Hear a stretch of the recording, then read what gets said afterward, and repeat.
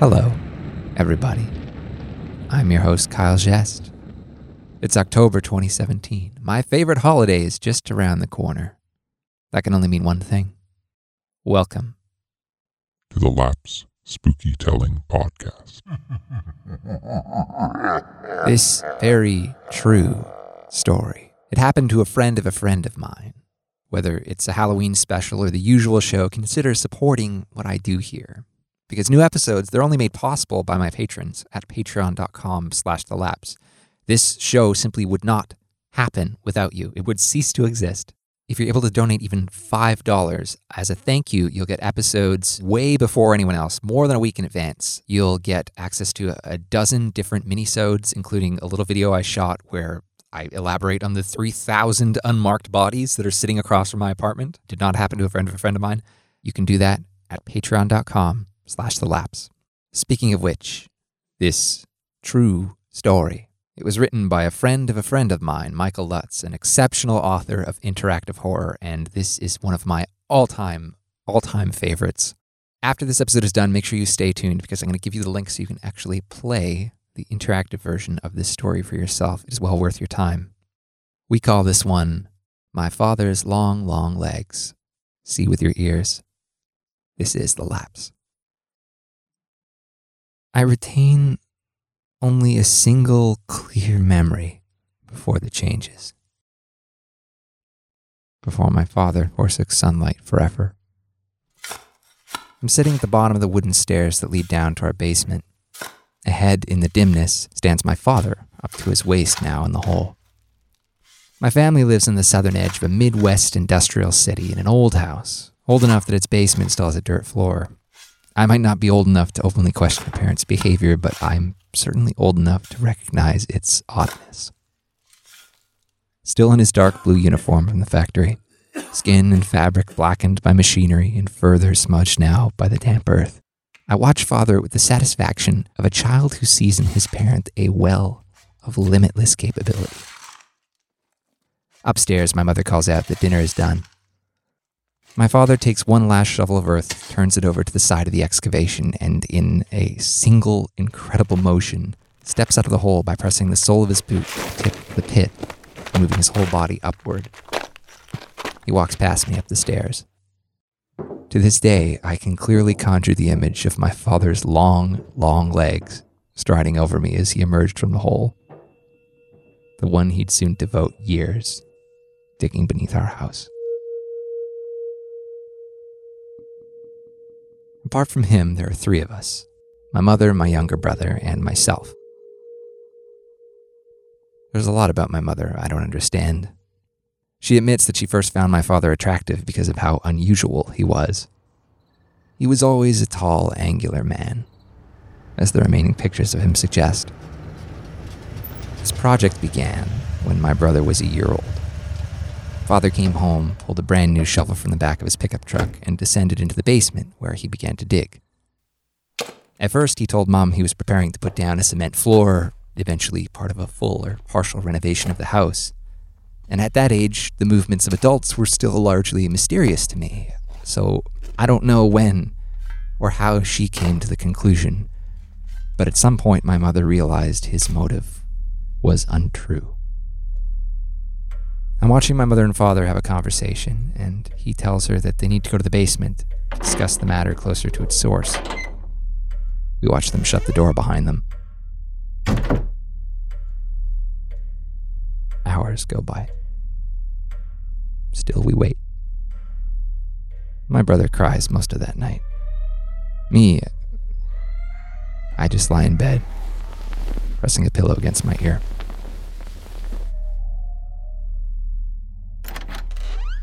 The next day, my mother reappears, quietly prepares our meals, and locks herself in her bedroom. Father returns home, but only commences digging once again. For his part, he stopped sleeping in the same bedroom as my mother, instead taking to the basement, a decision which coincides with the first signs of his metamorphosis. The changes come slow, but I can see them. Maybe it's the change in skin tone, or how slender he's become. ribs, and gnarled flesh. He seems taller somehow, as if his height has increased in proportion to the depth of his project in the basement. Mom puts my brother into preschool and sends me to a latchkey program while she works to support us. But in contrast to my father, she grows darker, smaller somehow. Now, my brother was young enough that when my father started digging for him, today it's just a fact of life. My father, having lost his job at the factory, spends nearly all day in the basement, only emerging to eat or to use the toilet. Of course, my brother, young as he is, sees nothing wrong with inviting his friends to our house, even taking them down to the basement to see what he calls, after father's example, the renovations. My brother, now 7, has his friend over, a friend of his from a religious family. I can hear the crying from down the hall. My brother looks up as I approach, at a loss for how to deal with his weeping companion. The 2 boys stand outside the door to the basement, which they've left ajar. His friend explains to my brother and I that our father's project in the basement is deeply unnatural. He's He says, only once I manage to get him to look at me. You're going to hell. That's where he's digging to down there. He's digging to hell. You're all going to hell.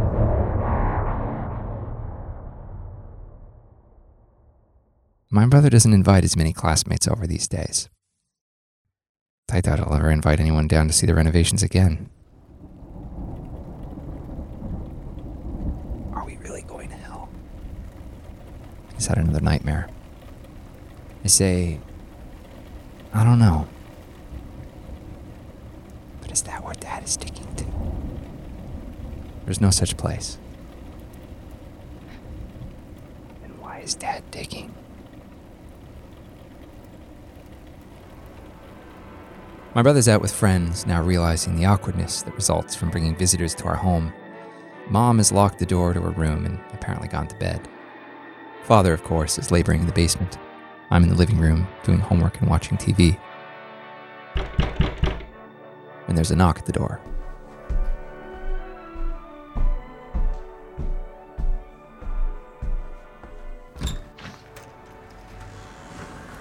The man on the porch is squat, but dressed neatly in a suit, coat, and hat, a pair of very small spectacles perched on the end of his nose. Hello, young man. Is your father home? Who are you? You have no reason to know me.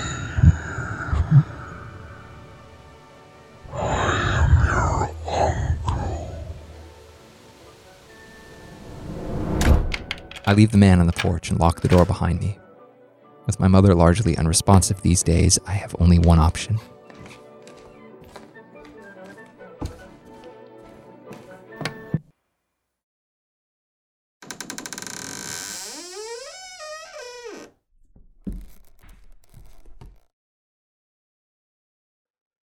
Hello?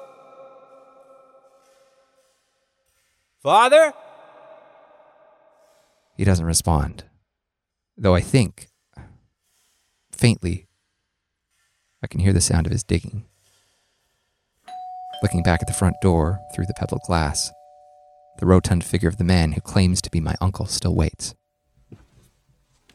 I descend the wooden stairs into the basement. The only light, as always, comes from a single bulb that dangles from the ceiling. My father's learned to operate in these conditions, but for me, the lack of illumination casts the labyrinth below in a mess of confusing and contradictory paths. I turn to the void and call once more for my father. Hello? Still no response. Father first attempted to dig straight down, but as the years went on, he elaborated. From there, he hollowed out the basement into one long, looping path, threading and bending around itself like viscera. What must be 15 feet deep.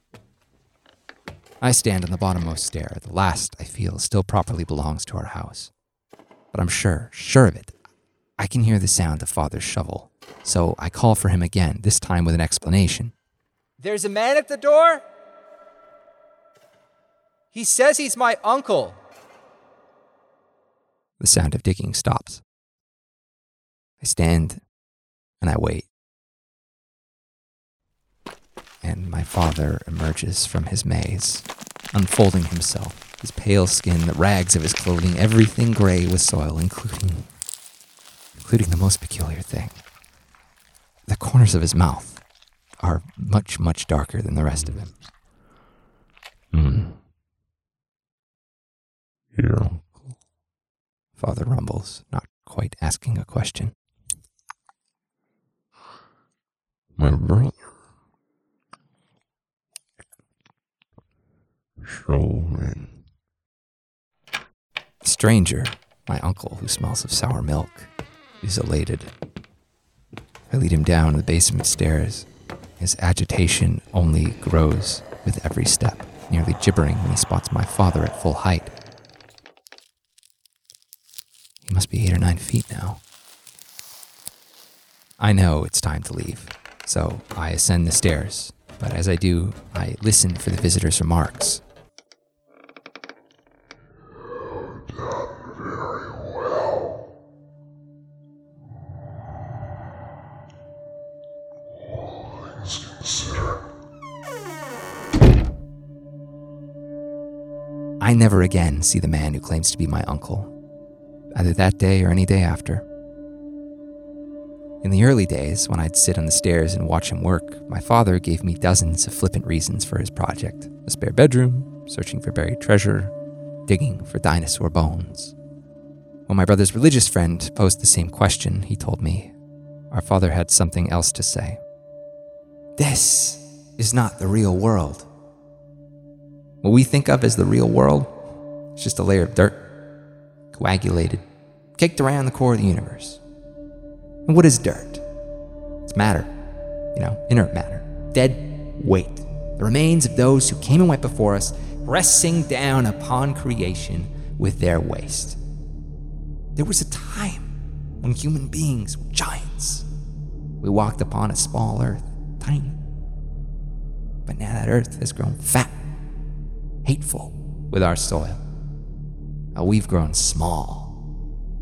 Starting here, what you're witnessing right now, I am scraping away the sediment of our coagulated filth. We will return to our original glory. My father digs uninterrupted in the basement for at least a decade.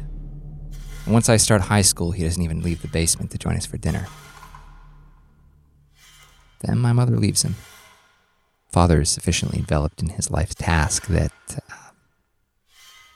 there's no need to replay the arguments from my childhood. Whatever desire he once had to keep us home with him has apparently fallen away, lost in the depths of that pit. On the day we finally moved out, Father never left the basement. There were no goodbyes. I often wonder if he could have fit through the doorway.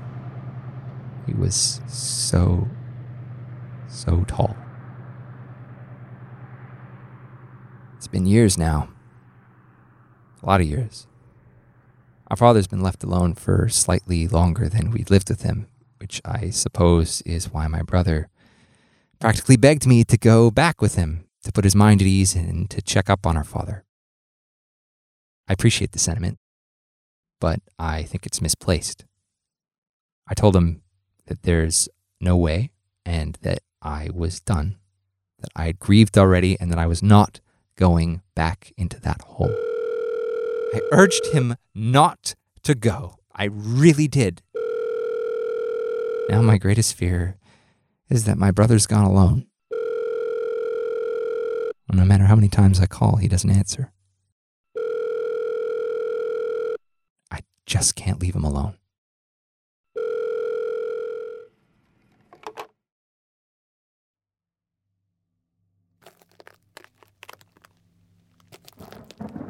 Our hometown is considerably less industrial than it used to be. The taste of it is everywhere, laced in the water and in the air. Up and down the block, the houses stand weathered and, I think, empty. Beneath me, the sidewalk is buckled, thick protrusions of sickly weeds like fingers reaching out into the potholed street. The only sign that anyone has been here at all is a car, just one. My brother's car, parked outside our old home. Doors are locked, windows rolled up. I put my hand in the hood. Cold. Apart from that, I have no way of guessing how long it's been here. Ahead, the house awaits. Doesn't seem much different from the rest of the buildings, scraped to the bones by the elements. Windows are gone, not even slivers of glass remaining, and the porch is now concave, just a pool for stagnant rainwater. The front door stands open at an angle, its lowermost hinge rusted and snapped. Stepping carefully on the rotten porch, I slip inside and find myself in our old living room. The floor is littered with trash and chunks of plaster that have dropped from the ceiling. Television's gone too, though a lighter patch in the wallpaper marks its former location. On the other end, the couch has collapsed, now a vessel for whatever mold or fungus lives in there. Ahead of me is the central hallway, and I can see the door to the basement. It isn't there. Ben? I call out my brother's name and pause for a moment, peering into unremitting darkness. Of course, the power is out. It was probably disconnected long ago. On the floor, just outside of the basement entrance, is a flashlight. My brother's? It definitely seems new. I flick it on and point it down into the basement, but it isn't enough to reveal more than the foot of the stairs. What lies beyond, I can't say. Ben, are you there? No response. If the basement is anything like I'd last seen it, my brother could have easily gotten hurt. Why did he leave his flashlight? For all I know, just beyond the stairs is my brother, unconscious and bleeding. Believe me, I don't want to go down there. Armed with the flashlight, I move into the basement. The stairs crack beneath my feet.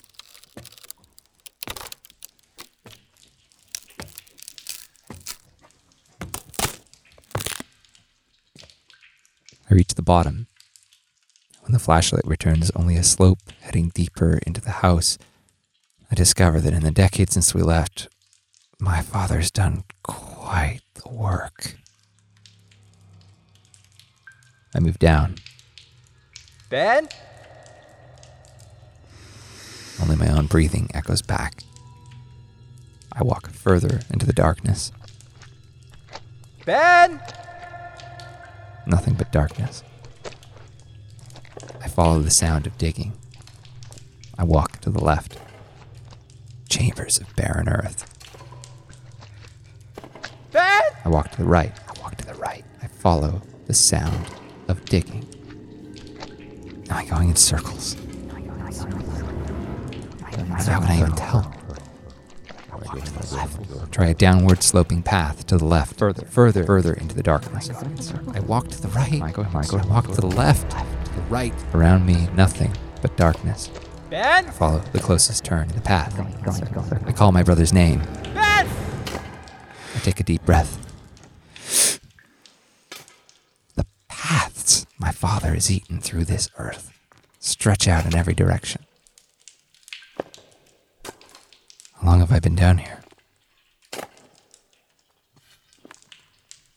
turn to the right. How long have I been down here? I follow the sound of digging. Where is my brother? There's no sign of my brother. In the distance, the sound of shuffling does not break, as if the digger does not know or does not care that I am here. Ben!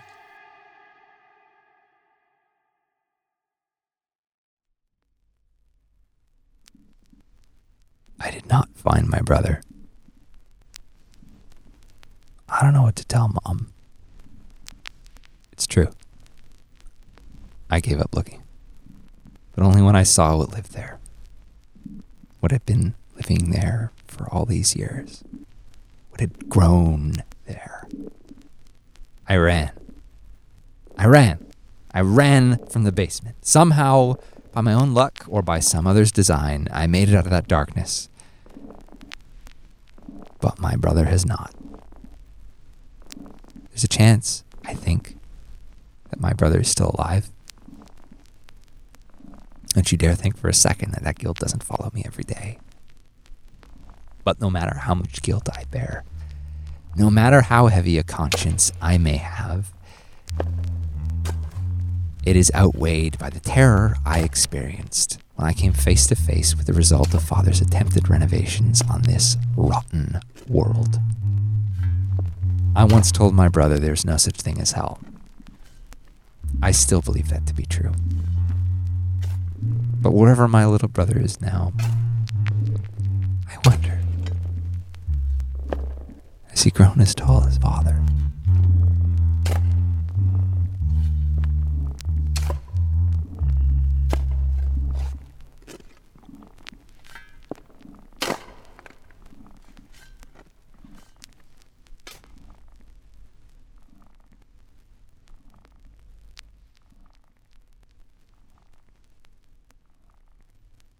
Again was written by a friend of mine, Michael Lutz. You can read more of Michael's work at correlatedcontents.com, as well as catch him on Twitter at WarrenIsDead. Play My Father's Long, Long Legs. I highly, highly encourage it. It'll give you a whole new perspective on the ending you just heard. Believe me, show description for a direct link to that.